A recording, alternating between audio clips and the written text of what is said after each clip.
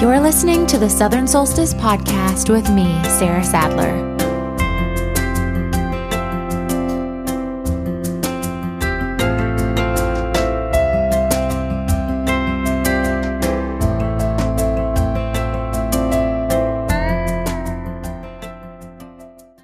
Hey y'all, welcome back to Southern Solstice Podcast. Today we're on episode 7 and we'll be finishing chapter 6. In this part of the book, I get to take you to a place called Boudreaux's Restaurant out on Isle of Palms. And out of all the places in the book where people have asked me if it's a real place or if they can go when they take a trip to Charleston, Boudreaux's is the one that everybody has asked about the most. I did a book event in Lexington, Kentucky last summer, and one of the members had taken a trip to Charleston after she finished Southern Solstice, and she came up to me right away, and she said, I just have to ask you, where exactly is Boudreaux's? Because I went out to Isle of Palms, to the northernmost tip overlooking Deweese Inlet, and I couldn't find it anywhere. And I was so sorry to have to tell her that Boudreaux's is completely fictional. If you went out there, you would just find a bunch of sand dunes. But of all the places in the book that I do wish were real so that I could go myself and enjoy it, it would be Boudreaux's. And I think you'll see why, because it's that comfortable, low country, laid back, make yourself at home kind of atmosphere that makes the coastal South so wonderful. So here we go. Let's finish chapter 6. The next day, Larkin woke up with a start. She felt guilty for avoiding Jackson, and since everyone apparently knew about their past anyway, and Lil seemed to think he just needed a familiar face, there was no need to play cat and mouse with him. Larkin went for a morning run, pretending to avoid Pris's house strictly for routing purposes, and returned home just as Bart finished highlighting the classifieds. He quietly waited, watching Larkin's face as she read over the day's selection. Larkin let out a laugh when she got to the ad for hot tar roofing supervisor that he had not only highlighted but also circled and starred with enthusiasm. I think that one's perfect for you, actually, Bart said coolly, motioning to the ad. I can picture it now, just what your mother always wanted for you. Come on, Bart, can't you find something we can all be happy with? Larkin pointed to the ceiling, indicating Bunny. Don't they have any postings for socialite or professional debutante or serial bride? Bart shrugged. I'll see what I can do. Although, you'll be in the perfect place to interview for all of those positions on Wednesday night. Larkin gave Bart a puzzled look, which would be the Sailor Ball, first Wednesday in May as always. Bart pretended not to know that Larkin had completely forgotten about Bunny's favorite event of the year. Bunny would be crushed if she knew of her daughter's oversight. Oh, God, you've got to be kidding me. Larkin sat down at the table, deflated. How bad would it be if I didn't go? Larkin tapped her fingernails on the table, considering her options of escape. She felt hives creeping up her neck at the thought of such a social setting. Bart sipped at his coffee. I won't dignify that question with a response. You're right, she'd murder me. Larkin rolled her eyes. Actually, that might not be so bad. If there's one thing I don't feel like doing, it's going to a ball. Larkin released an exasperated groan. Except for Sylvia, who was so far into her own world that no one else existed, Larkin had managed to avoid all of her childhood friends since returning home. She had countless messages from people welcoming her back and throwing in the, "We are so sorry to hear what happened," but she couldn't bring herself to see any of them. She was sure that the Sailor Ball would feel much like her debutante cotillion, where she was the only girl without a father to present her for the formal introduction. And now she would be attending the Sailor Ball as a social pariah without even so much as a date. Well, you know, Bart suggested, you could go all out and just really do it up, show everybody what they've been missing. Larkin wrinkled up her nose and laughed. Promoting anything garish was uncharacteristic of Bart. What's missing? Bunny asked, walking into the kitchen hurriedly as she caught the last of Bart and Larkin's conversation. She was fully dressed in a brightly printed tunic dress, the colossal diamond stud earrings that she wore when she was ready to take on the world weighing down her earlobes. I was just telling Bart that I'm missing a dress for tomorrow night. Larkin plastered a smile on. Oh, don't worry, we have an appointment today at noon for you to try a few gowns that Raquel at the shop pulled. I'm more worried about you finding a date than a dress. What to do? Bunny pretended to think long and hard. She snapped her fingers together. I got it. You could take Jackson. I know he doesn't have a date, and you've both just come home. Why don't you show yourself friendly and— Mama, no. Larkin cut her off abruptly. What'd I say? Bunny looked shocked. The last thing I need is you playing matchmaker. Bunny shook her head in disbelief, still acting innocent. I am just trying to help you. Can't two childhood friends, get together and have a good time? Bunny threw her hands up in the air. I guess like everything else I do, it goes without thanks. Bart silently exited the kitchen. That's not what I meant at all. I do appreciate what you do, or try to do, but Lil told me that you know about Jackson and me, and I don't want anybody getting their hopes up that it means anything now, because it sure didn't mean anything then.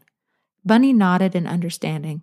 I see. Well, nobody expects anything, God forbid, and nobody's judging, but you need to understand where I'm coming from. As your mother, I will always have your best interest in mind, and when Jackson told me about you two— Wait. Larkin stopped her again, not quite sure she believed her ears. Jackson told you? Yes, right after you moved to Seattle. He was home for a visit, and I don't know, maybe he felt like he could finally fess up. Anyway, he made it sound very real. I have to remember that he was a little bit older than you were. Maybe that made him more serious, but he sure didn't wave it off like you do now. Bunny paused for effect. I think that maybe there were real feelings there. At least there used to be. Larkin felt a sick, sinking feeling. It was always hard to tell with Jackson if he did things for spite or sincerity.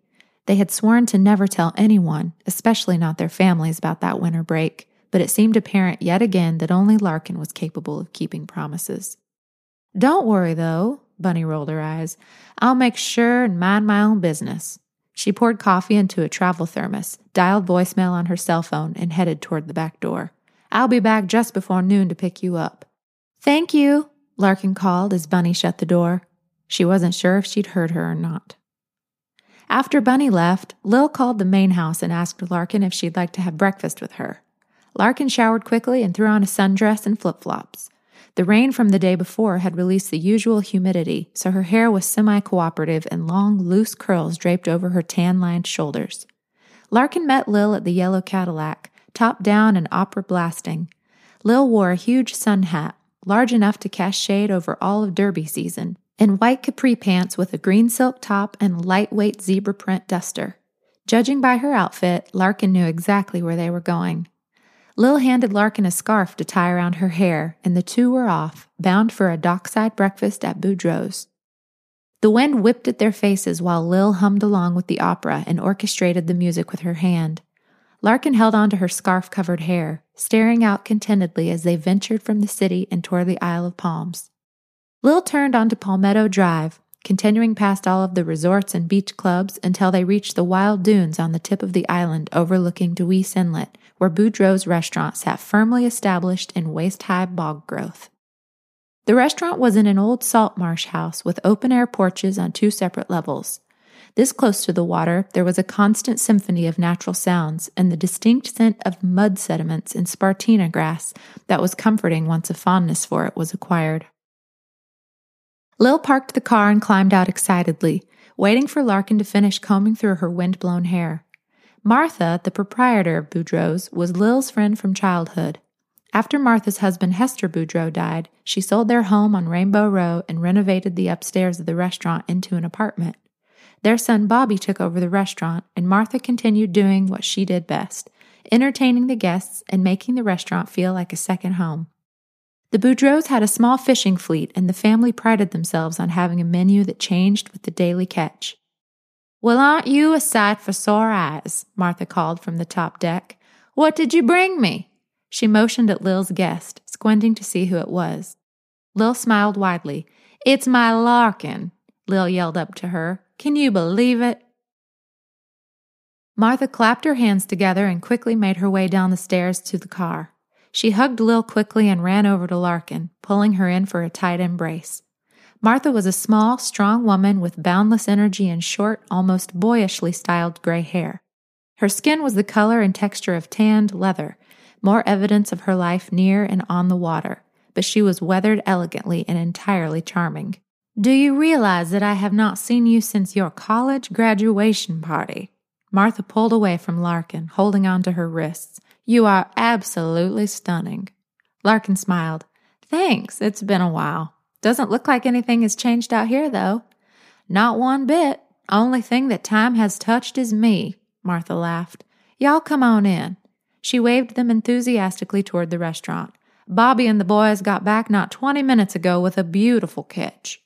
Lil and Larkin followed Martha up the stairs to the porch overlooking the marsh. An expansive dock that seemed to go for miles connected the shallow marsh to the deeper waters at the mouth of the estuary, where the fishing boats shoved off from and returned to.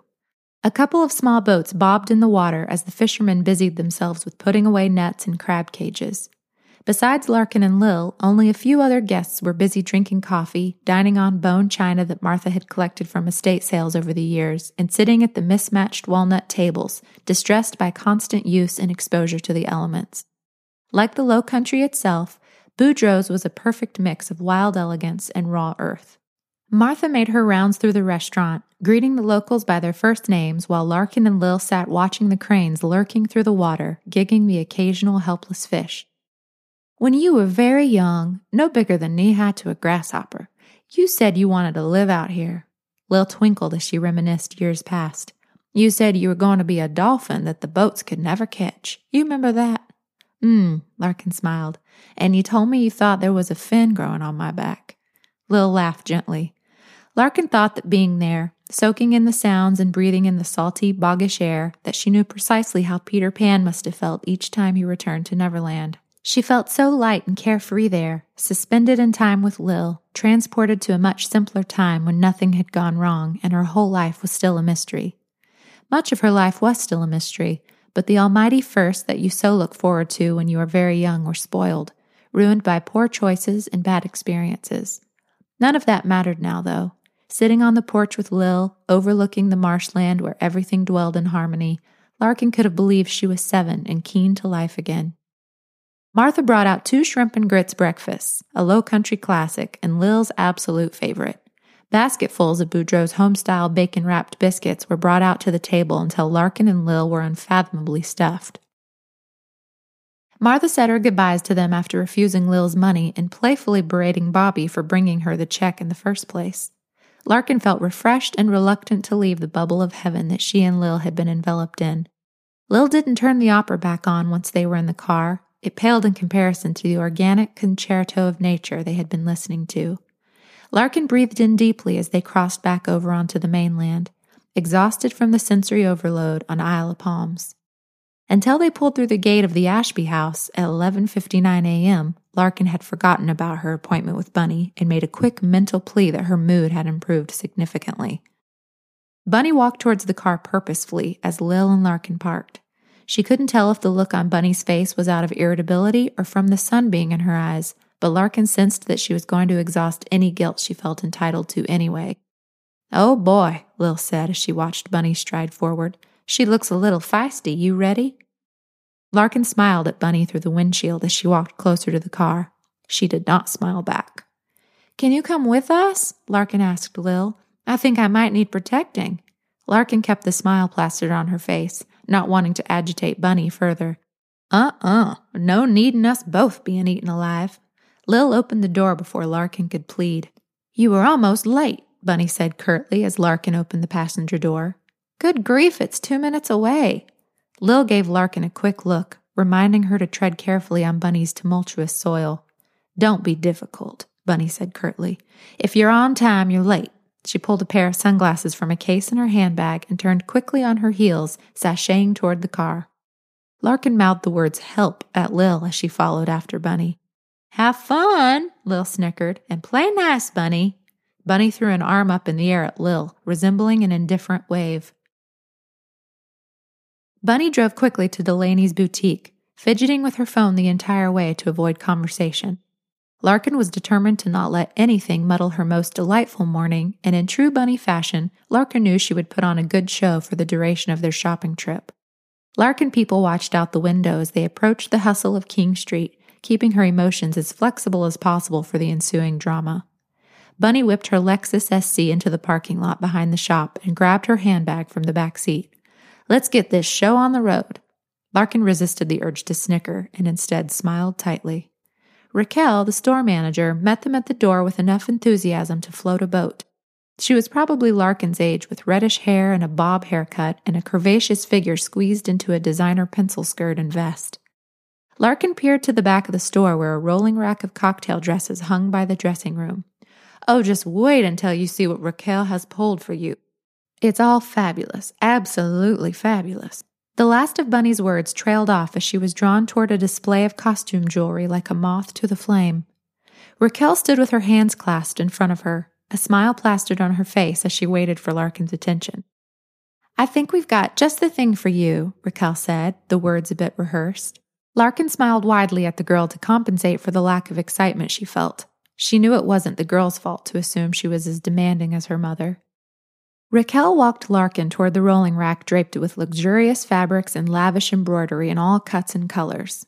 "I'm guessing size 4? Raquel asked. "Oh, please," Bunny yelled from across the room. "Most of those 2s you pulled will swallow her alive. We have petite bones." Larkin looked at Raquel apologetically. "I think it probably depends on the dress." Raquel nodded in agreement and pulled a nude silk Alberta Ferretti and a red chiffon Valentino off the rack and held them up for Larkin with an encouraging smile. "Let's start with these." Larkin walked into the dressing room behind Raquel. "Thank you," she said before closing the curtain. The first dress wasn't off the hanger when Bunny flung the curtain back and handed Larkin a glass of champagne and 3 more dresses, one plain black with spaghetti straps, a practically see-through white strapless, and a canary yellow Greek-style dress with ornate beading. While Larkin tried on the dresses, Bunny rifled through the hangers on the rack, directing Raquel on what would and wouldn't work and occasionally shouting, "Nope!" Larkin listened to Raquel's courteous responses to Bunny and hoped she worked on commission. She would earn every penny. "Don't you need to find something to wear too, Mama?" Larkin asked from the dressing room. "I already got it. I'm wearing the silver halston that I got for your wedding. I figured I shouldn't punish the dress for what happened." Bunny laughed heartlessly. Larkin stared into the mirror with the red Valentino half on. She felt limp. The reminder of her failure would weigh on forever, it seemed, with no escape by distance or time.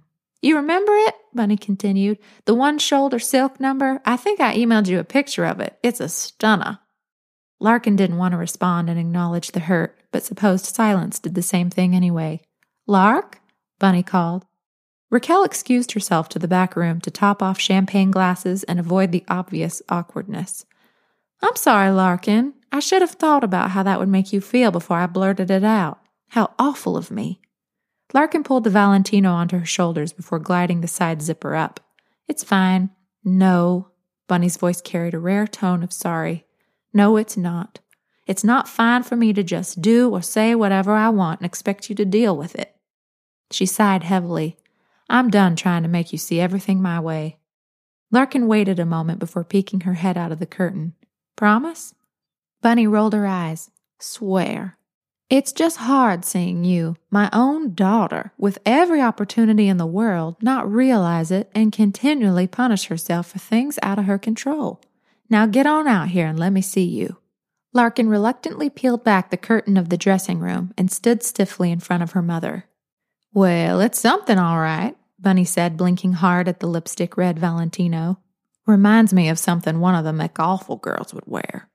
Larkin's eyes widened at the comparison. Bunny had a long-standing aversion of the McAwful girl's mother, Regina McAffrey.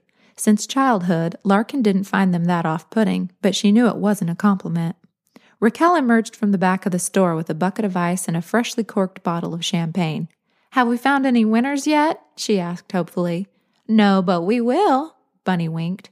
"Never thought a Valentino would pale in comparison to anybody, but Lark's got him beat." Larkin looked at Raquel and shook her head in disagreement.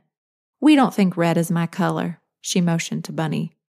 14 dresses and 4 glasses of champagne later, Bunny asked Raquel if she could explore the store. "I just feel like there's something here that we're missing," Bunny said as she placed her fingertips on her temple, channeling the fashion spirits. She shuffled through racks of clothes, not looking for anything as much as she was waiting for something to reach out and grab her. After a few minutes, Raquel and Larkin jumped at a shrill squeal from the back of the store.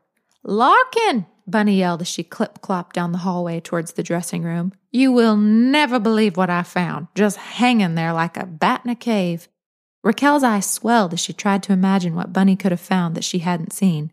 Bunny reached the two girls and drew in a sharp, noisy breath for dramatic effect. "Are you ready for this?" She looked back and forth between Raquel, captivated by the mysterious discovery, and Larkin, unamused by Bunny's antics. "I have found a vintage Coco Chanel haute couture gown. I can tell just by looking at it that it's the right size and everything. Look at it." She held it up and spun it around on the hanger, her eyes twinkling with excitement. Larkin couldn't help but smile.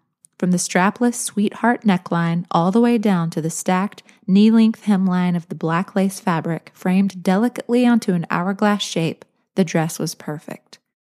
"Now what's the story with this dress, Missy?" Bunny asked, turning to Raquel with a scrunched face. "Were you holding this back for someone else? Maybe Monroe Ludlow or Regina McCaffrey?" Larkin was relieved that Bunny hadn't referred to them as McAwful again. Raquel spat and sputtered before collecting her words. "No, not at all. I pulled everything I could for you. I saw it back there, but I thought it just looked old." Bunny scoffed. "Oh, my darling girl, this is the essence of vintage haute couture."